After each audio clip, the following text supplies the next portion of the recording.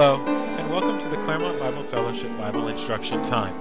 We now turn you over to our speaker for the day. Dave Dunlap, we've had him here before, commended back in 83 from, is it Bethel back then? Back then, Frank, you and I were going to Emmaus with his wife, Faith Gessner, a long time ago. So it's happy to have our brother Dave, and he's going to minister and share with us what God's laid on his heart this morning. Brother David, please. Well, good morning to each and every one of you. It's my privilege again to be with you. And yes, we go back many years. I didn't know Billy, but my wife did. And I should ask her today what you were like at Emmaus Bible College. Oh, I don't do that. I knew she knew you, but so she only went for 1 year. I think you were there for 3 years? Oh, 1 year? Certificate, that's what she did. Mm-hmm. Well, very, very, very good. Well, thank you for the opportunity to come and minister the Word of God. Now, everyone is on the right side. I'm not sure what that means. The air conditioner is a little better on this side, a little sparse on this side. Everybody's over here. It's just like our chapel. Just like our chapel. We have a modular building. So we have 3 units in one. Each has an air conditioner. Okay? Some are better than others. The one on this side where the window is going outside is older and the sunlight comes in. It's not so good for the air conditioning over here. So very sparse over here. But over here, it's newer. And so just like our chapel, I feel right at home this morning. Well, open our Bibles, please. Let's open our Bibles to the book of Judges. And I want to share with you something that I don't usually speak on, but the Lord has led me this direction. And I entitle my message this morning, The Amazing Potential of a Small Church. Now, most people would say, we want a big church. Big churches are what everybody wants. No one wants a small church. Everybody wants a big church. I'm not sure that's correct. And by the end of our time this morning, if you think that now, I hope that you might think a little differently by the end of our time this morning. Is big always better? Now, when I was younger, when I was in high school, before Billy went to college, when I was in high school, we took computer science. Back in the 1970s, I graduated in 1975, early 1970s. So we had a huge mainframe computer in the high school. It took up a whole room, and you could only use punch cards. It could only do about 4 or 5 functions. Now, I have over there, I didn't bring it up here, I have a Apple cell phone. It's only this big. It can do probably 1,500 more functions than it could with that mainframe computer. That was gigantic. Big is always not better. Now, I have a friend. He's got a little John boat. He likes to go fish off just in the St. Petersburg area. There's some inlets. He fishes among the cypress trees in there, and he loves to go there. This little boat. Now, if he had a 100-foot yacht, would bigger be better? No, bigger would not be better to do the kind of thing he wants to do. Bigger is not always better. If you had a huge tank and I wanted to go from Tampa to Claremont Bible Fellowship, it would not be the best choice as a vehicle to drive to get here. Bigger is not always better. And I want to think with you about the amazing potential of a small church. I don't know if you think as I do, but I think God designed churches to be small because I think they're more effective. Because I think that there's so many more purposes that can be accomplished in a small church. Now, I don't mean a small church that's not active. I don't mean a small church that's not functioning properly. It's not small for the sake of being small. But I think a small, active, well-functioning, effective church is the best kind of church that you can have. That's what God wants. That's what we see all through the New Testament. We do see early on, we see 5,000 getting saved and thousands later getting saved, but God breaks that all up. And he breaks up through persecution in chapter 8 and verse 1, and he sends them out through Asia Minor in small bodies of believers in different places. And then we come to the New Testament, we find for the majority, we find smaller churches. And so small, I believe, smaller, well-functioning, I don't mean 5 people when I mean small. It could be 100 people, 125, it can be 80, it can be 50. It all varies on your particular area and the population in your area. But small churches are God's design, and I think small churches are more effective. I did a little research, and I found that 90% of all churches are under 200 people. Only 10% are larger than 200. 70% of all churches are 75 people or less, according to George Barna's surveys. If you're 76, you're larger than the 70% of all evangelical churches. 75 or less. George Verwer, who was I think he's retired now, but the head of Operation Mobilization, a missionary organization that sent teams out into different gospel fields, mission fields. He had a saying, and he would say this. He would say, "Mighty minorities move mighty majorities." And he felt that small gospel teams could be very, very, very effective in reaching large numbers of people. Small group. I like to play basketball, and years ago there was a basketball coach. He's passed away now, passed away of cancer. His name was Jimmy Valvano. A lot of people just called him Jimmy V. And he was the basketball coach for the University of North Carolina State University. They won the college national championship one time, but he was a good coach. They were always contenders. And he had a saying. He may have been Roman Catholic. I don't think he was saved. But here's his well-known saying he would often say, and he spoke of it in terms of teams, in terms of players. He would say this. He said, "God must love ordinary people." How do I know? Because he made so many of them. But God wants to do extraordinary things through ordinary people. That was his motto. God can do extraordinary things through ordinary people. He was thinking in terms of basketball. But I want to change it around a little bit. God must love smaller churches. How do I know? He made so many of them. But God wants to do extraordinary things through ordinary churches, through smaller churches. And I believe that. Now we're in chapter 7 of the book of Judges. And in chapter 7 we see a principle. And I think this principle is carried all through the Bible. In the New Testament, in the Old Testament, God seems to always like to use small groups. Now why is that? Why does he always want to use small groups? We see that here in this chapter. Now, how large, look at verse 12 for me. I was almost going to ask Ed to read all the way to verse 12, but I don't want to read too many verses. But look at verse 12.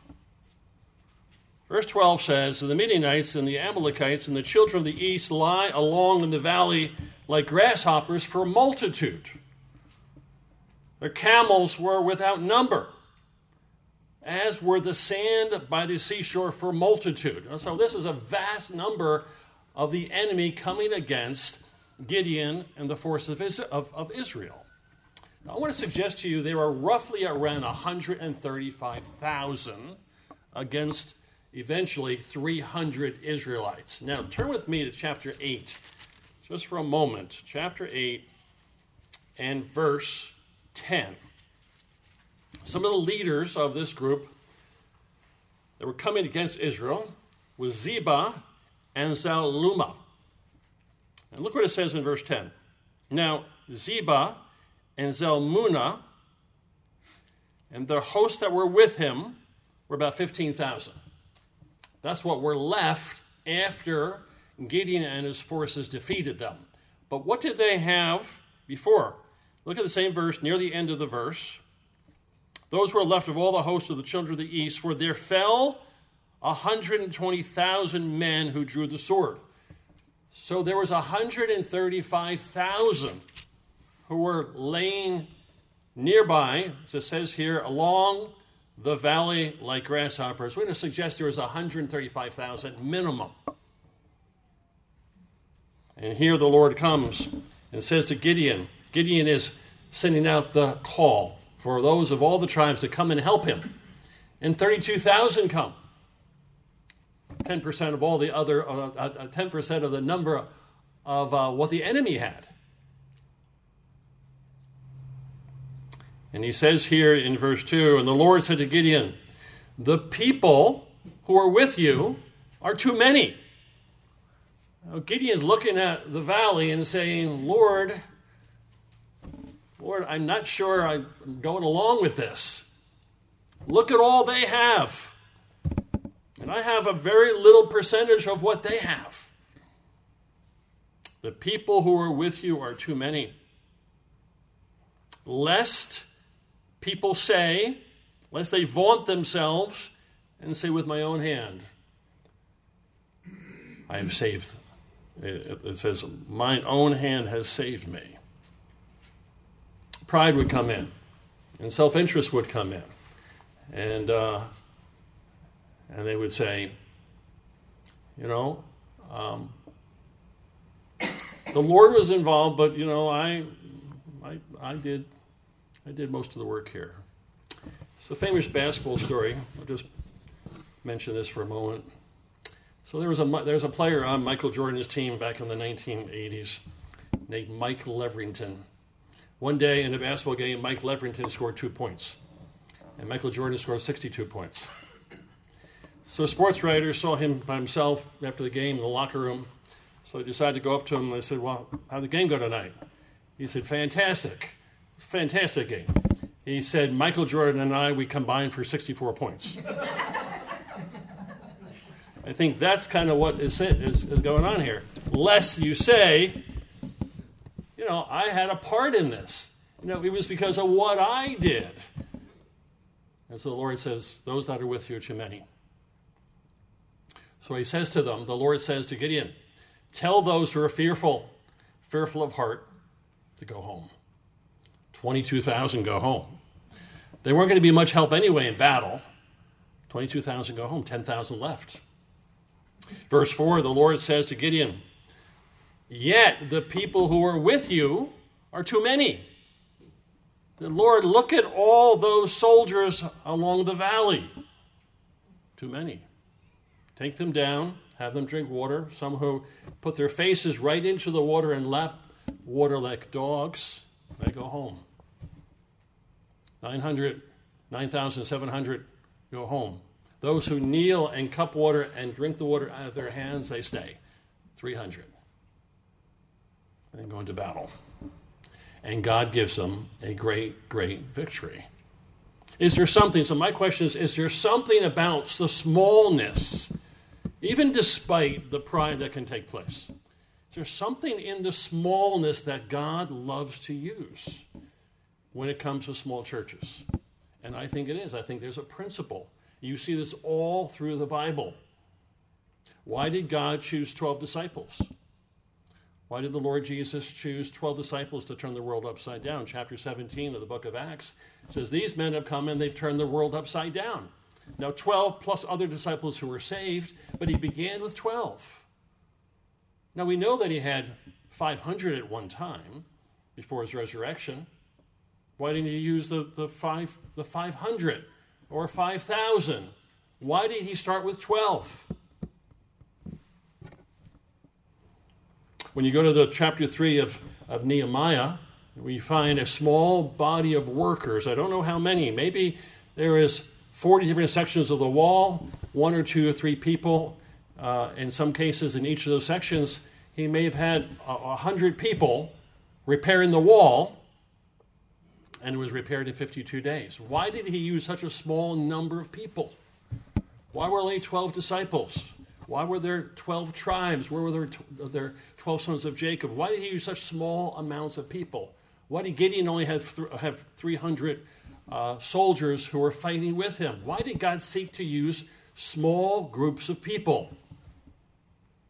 There's something the Lord desires in that. And I think that they're more effective. They can do more. They can accomplish more. They can do more of what God wants to be done in a smaller group, in a smaller assembly, a smaller church of believers. God loves to use David, 17-year-old, weak, inexperienced young man, somewhat experienced, fighting a bear and a lion, to fight the great enemy. He had all the soldiers of Saul, but he uses one to defeat the enemy. You see it over and over and over again.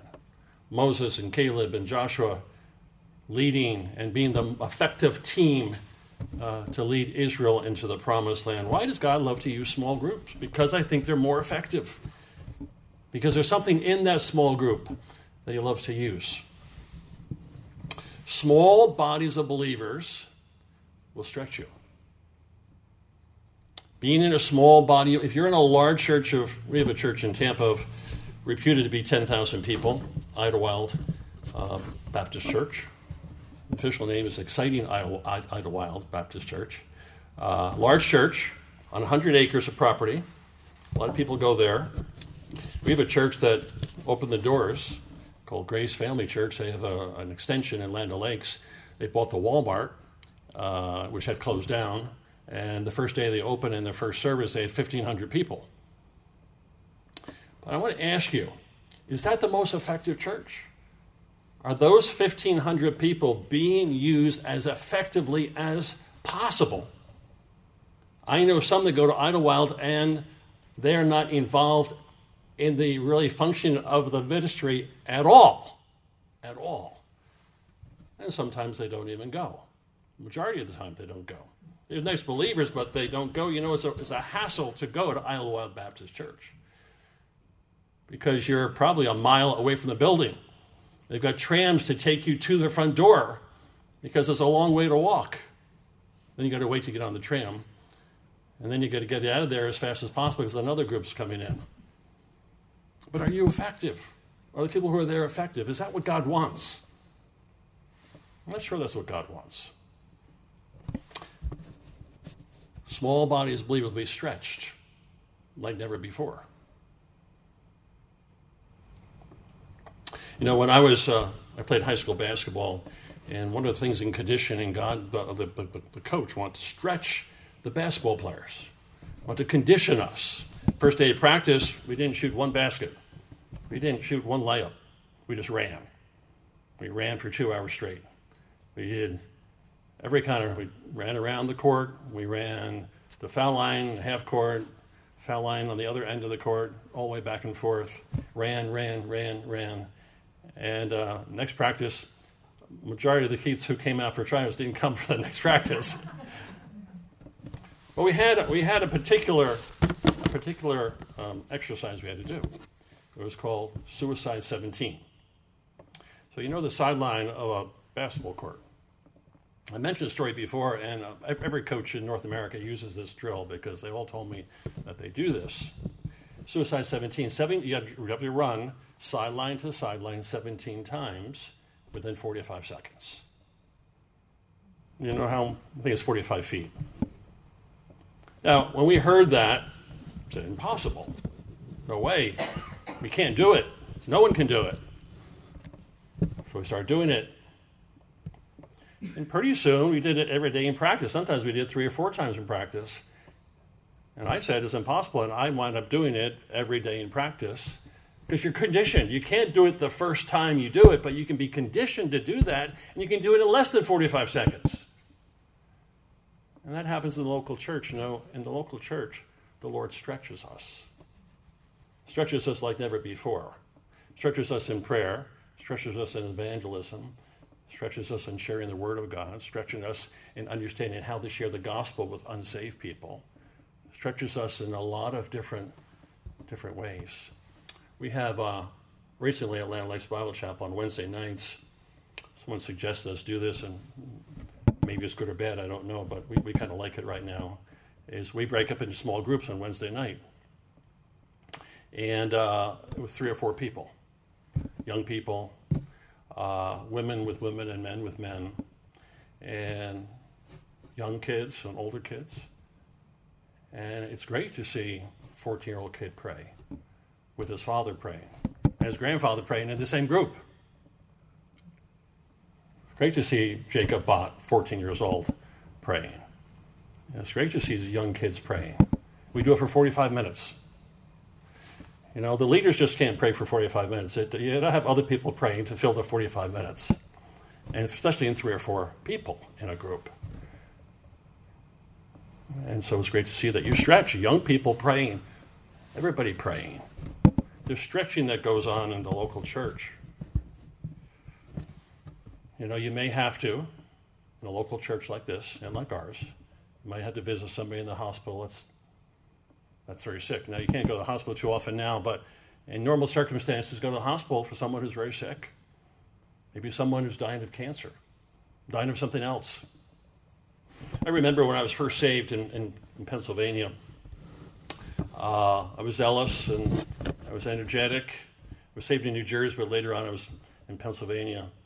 And one of the elders said, you know, why don't you visit this lady who is under hospice. She's home, and her name was Fran. She eventually did pass away, so I went to see her. She had a hospital bed in her room, and I went to see her, and so we were talking and had a little chit-chat, and the first thing she said to me, and she said, is it all right to pray to the Lord because you're in so much pain that he would take your life? No, that's not the everyday question that you come across. You know, and for me, I was a new believer, and I was like, wow, what do I do here? I stumbled through that somehow, I don't know, we got into something else. But that began to stretch me. I began to go home and think about that question. And then later on, in the same visit, I said, well, let's read some scripture. Let's move on here. Let's read some scripture. And so we did that. And she said, I'd like you to read a passage from the book of Job. Well, I didn't want to do that. I'm thinking of Psalm 23 and, you know, John 14, in my Father's house are many mansions. You know, if it was not so, I would have told you. I want that uplifting stuff. The book of Job. And we read the book of Job and we talked, and I was stretched more. I think I was stretched more than her. I don't know if I helped her at all, but I left there being stretched out as far as I possibly could. Now, that's not going to happen in a large church. And that's what a lot of people will do in a smaller church. It will happen in your life because God stretches us. So in the future, we can be able to minister to people in ways that we never thought we ever could. And that's what happens. God uses us, stretches us in different ways. You might be asked to speak at a funeral. It's not just the elders or not just the full-time worker or the missionary. You might have to speak at a funeral. And you're in front of 200 people, and half of them are unsaved and family members, and there's a loved one that's passed away, and you have to share the gospel. You have to comfort them. You've got to speak from the scriptures. Again, you're stretched. You might have the opportunity of performing a wedding. You might have to do premarital counseling. You're stretched. You've got to be able to answer questions that the couple may have. Again, an area that you may be stretched in. Over and over again, these kinds of things. You might be asked to speak 1 or 2 times a month. When I was first saved, I was in an assembly that had 17 people, if they all came. There were 17 in the address book. 17 individuals. And oftentimes on Wednesday night there were 5, Sunday morning 12, 13 people. And but the Lord began to work. Eventually, over a period of years, there were 50 people there. Some got saved, some were baptized. And but I remember early on in August that I was there, one of the elders came to me and said, you know, I'd like to have you speak every Sunday on the month of August. I think they figured a lot of people are on vacation. Other people are going to be away. No harm. Dave could do no harm if we asked him to speak, you know, every Sunday in the month of August. And then they thought they were helping me out. They said, why don't you speak on John 13, 14, 15, 16, 17. There's 5 chapters, and you know, why don't you speak on those chapters? No, those aren't the easiest chapters in the Bible. a lot of tough things in those chapters. But sometimes the Lord stretches you in that. I did that. And that was hard. That was difficult. I didn't preach very many times. And now I'm preaching 5 times. Granted, there weren't many people in the audience that August, but still, I preached that 5 times. I was stretched in that. In a small assembly, that's what happens. People grow in a small assembly. God builds up strong leaders in a small assembly. That would never happen in a larger church. Let me share something with you. Small assemblies build visionary and strong leaders. Over the years, I put together kind of a list of evangelical leaders that began and got their initial training and teaching in a small assembly. Tony Evans grew up in a small assembly. I know people who went to Bible camp and were counselors with Tony Evans. Chester Chambers from the Tampa area counseled with Tony Evans. He learned a lot in a small assembly in Baltimore. He went to Bible college later on and all of that. He got his first training, his first teaching, first exposure in a small assembly. Louis Palau was raised and got his early teaching and experience in small assemblies in Argentina. Later on, he came to the United States, went to a Bible college, but his early training was in a small assembly. Harold Wildish went from England to go to Ecuador to be a missionary in South America. Climate didn't agree with his wife. He went to visit some people, some friends, some believers he had in Jamaica. Went to Jamaica and never left Jamaica. When he went there, I don't know how many of the assemblies there were, but when he passed away and finished most of his ministry, there were 80 assemblies. Hundreds upon hundreds were saved through the preaching and teaching of Harold Wildish. We had a picnic yesterday, and we've come in contact with a family from Jamaica, and she grew up in assemblies in Kingston. And one of the believers in our assembly were on a flower show at a garden shop, and they met her. And we were talking at the picnic yesterday, and we're talking about Harold Wildish and how the person talking to her father was saved through the preaching of Harold Wildish, and her grandfather was saved through the preaching of Harold Wildish, and how many people were saved through the teaching and preaching of Harold Wildish. He got his early training in a small assembly. Jim Elliott got his training in a small assembly. On it goes that so many people got their training in small assemblies. They got their training leaders, Bible teachers. Bert Elliott, who went to Peru, there's a new book out on the life of Bert Elliott. And Bert Elliott went to Peru. Ray's got his training in a small assembly. Eventually started 150 assemblies in Peru, in the jungles of Peru. God uses small assemblies to work and build up and equip strong visionary leaders that have done great, amazing things in the world today. Small assemblies, that would not have happened in a larger assembly. In a larger assembly, they would have you sit in the back row and just wait. Maybe you could teach Sunday school, maybe help at Vacation Bible School, and then you wait and go up to Bible college. You usually would not get any exposure. But in a small assembly, everybody who's willing, everyone who's desires, we'll get them to speak. A young man yesterday who was baptized, we had a baptism yesterday. He's been coming on Wednesday nights, he's been praying. And I said to him, he's baptized yesterday, I said, if you want, you don't have to, but if you want, you could share something at the baptism before you get baptized. He spoke for about 10 minutes. I wasn't sure when he was going to stop. But that was great. We gave him the opportunity. He took that opportunity. And he shared basically this. He said this in different ways. People came to me and talked to me.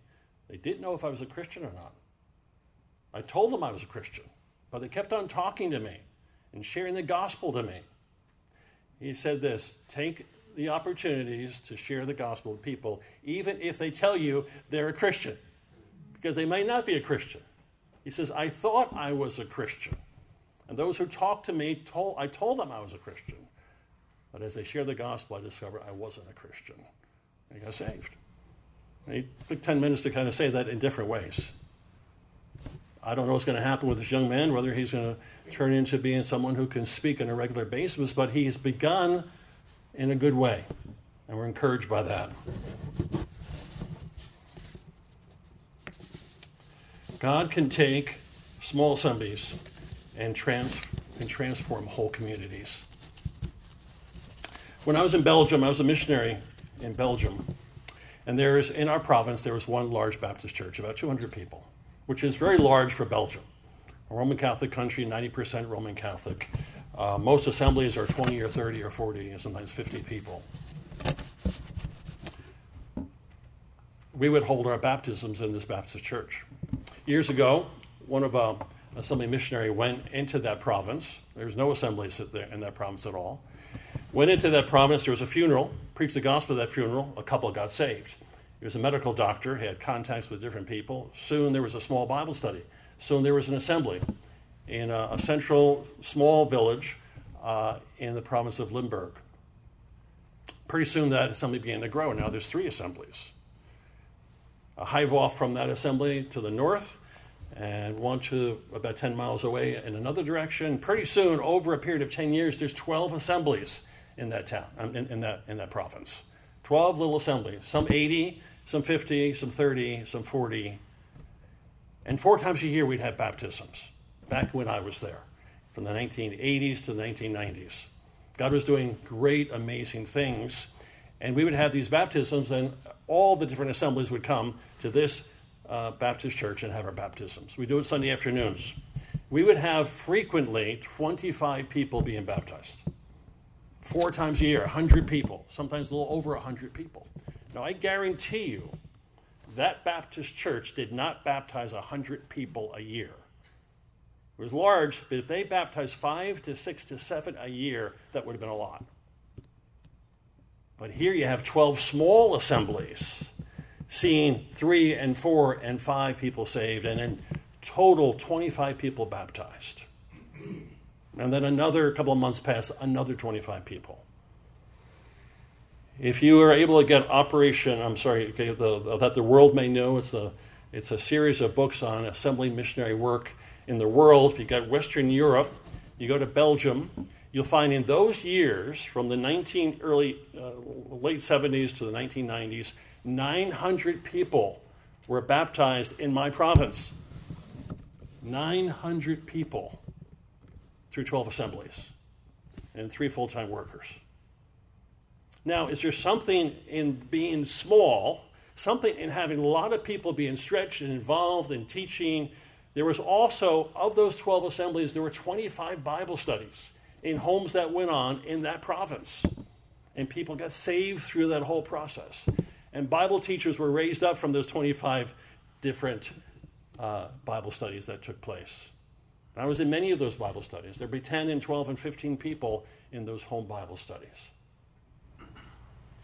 Small churches can transform a whole community, a whole province. 900 people can get saved. 900 people can influence a lot of people. I want to read something to you, and then we'll close in prayer my time. I think I got 3 extra minutes this morning, according to Billy. So I want to read a little something. This was found in Israel My Glory magazine. Not a missionary magazine. It's mostly about Israel. But they had an article about China in Israel My Glory. And they said, I want to quote something to you. They said, consider China. Ever since missionaries went there in 1853, the church began to grow. By 1900, there were 2,500 missionaries, a lot with China Inland Mission. They had 800 missionaries themselves. And there was 100,000 Christians. Over the next 50 years, Christians continue to grow, the numbers continue to swell, and there are 700,000 Christians.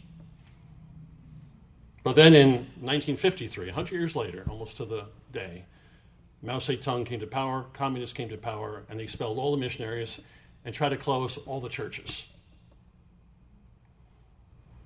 Today, so people thought, well, that's the end of the church in China. It was a good story. It was a good history. God had done some great things, but that must be the end of the church. No missionaries, no teachers, no workers, no Bible schools, no seminaries. Everything is shut down, except they kept on meeting in small churches with around, on an average, 30 people per house church and small church. Today, 12% of China are believers. 12%. 163 million people. Today, there are more Christians in China than in North America, under no persecution in North America for the most part. I want to read a quotation. The last 60 years of communist domination have produced explosive church growth in China. Mostly small churches. No seminaries, no Bible bookstores, no radio stations, no all the kind of things we have to support the church. Just small churches.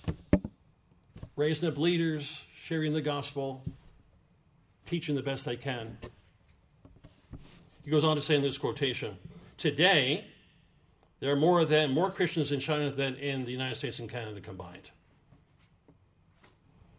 Though the number of Christians percentage is only 12% of 1.4 million people, still the Spirit of God is producing tremendous growth in China. I saw in the back by the bathroom, you got a book about Watchman Nee, Normal Christian Life. Watchman Nee was born in 1901.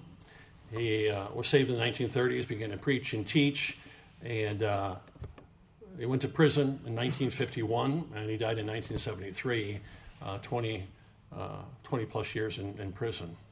When he was in prison, there were 400 what was called little flock churches, assemblies, that met in a house church, a small group kind of way. 400, mostly in Shanghai. Today, if you were to get Operation World magazine, look up China, and they have a listing for little flock churches, you would find not 400, you would find 47,000 little flock churches with 20 million what they call adherents. They don't know how many people go to those little flock churches. Little, small, 47,000 little groups all over China is transforming whole communities. It's not a one big church that will do that. Even if there wasn't persecution, prior to persecution, they didn't have the growth that they have now through small churches. Small churches function in a proper way. I think God can use them like Gideon's forces, like Nehemiah's time period. God can use, like the 12 disciples, God can use small churches, small assemblies, small body of believers. They're living for Him, that are seeking to honor Him and teach and preach and witness. To the best of their abilities, God can take that and transform whole communities. Now I want to close with this. I've got a book at home by Thomas Rainer. Thomas Rainer is a researcher for the Southern Gospel, Southern Baptist Convention. Southern Baptist Convention is the largest Protestant denomination in North America. 46,000 churches. But most of them are not growing. He will tell you that most of them are not growing, unfortunately. I want to read a quotation to you from a book he wrote, and I recommend the book if you're interested, called Simple Church. And if you read the book, you would say he's describing assemblies or small churches. But here's what he writes. Complex, large churches are struggling and anemic. As a whole, cluttered churches are not alive. Our research shows that these churches are not growing. Unfortunately, the large, busy, overprogrammed church is the norm. And he argues in this book that churches should do a few things: evangelism, teaching, missions, worship. A few things. But unfortunately, he said, some of the Baptist churches have about 50 things in most churches. There's a bus ministry, there's a youth ministry, there's a senior ministry, there's this ministry, that ministry, and everybody's got to organize something. And there's so much going on that they're not growing. I think God loves small churches, but he wants to do extraordinary things through small churches. And I believe that's the way to reach North America, to reach Florida, to reach our communities, have a number of small assemblies. We have, I don't know, about 50 assemblies in Florida, but I'd love to see that tripled and quadrupled. Small assemblies. Don't have to be 100, don't have to have large buildings. But small assemblies can accomplish so much more than larger. I thank God for large churches. I'm not criticizing large churches, but I think God can do so much more through the amazing potential of a small church. Well, let's close. Let's close in a word of prayer. Our God and Father, we thank you for our time together.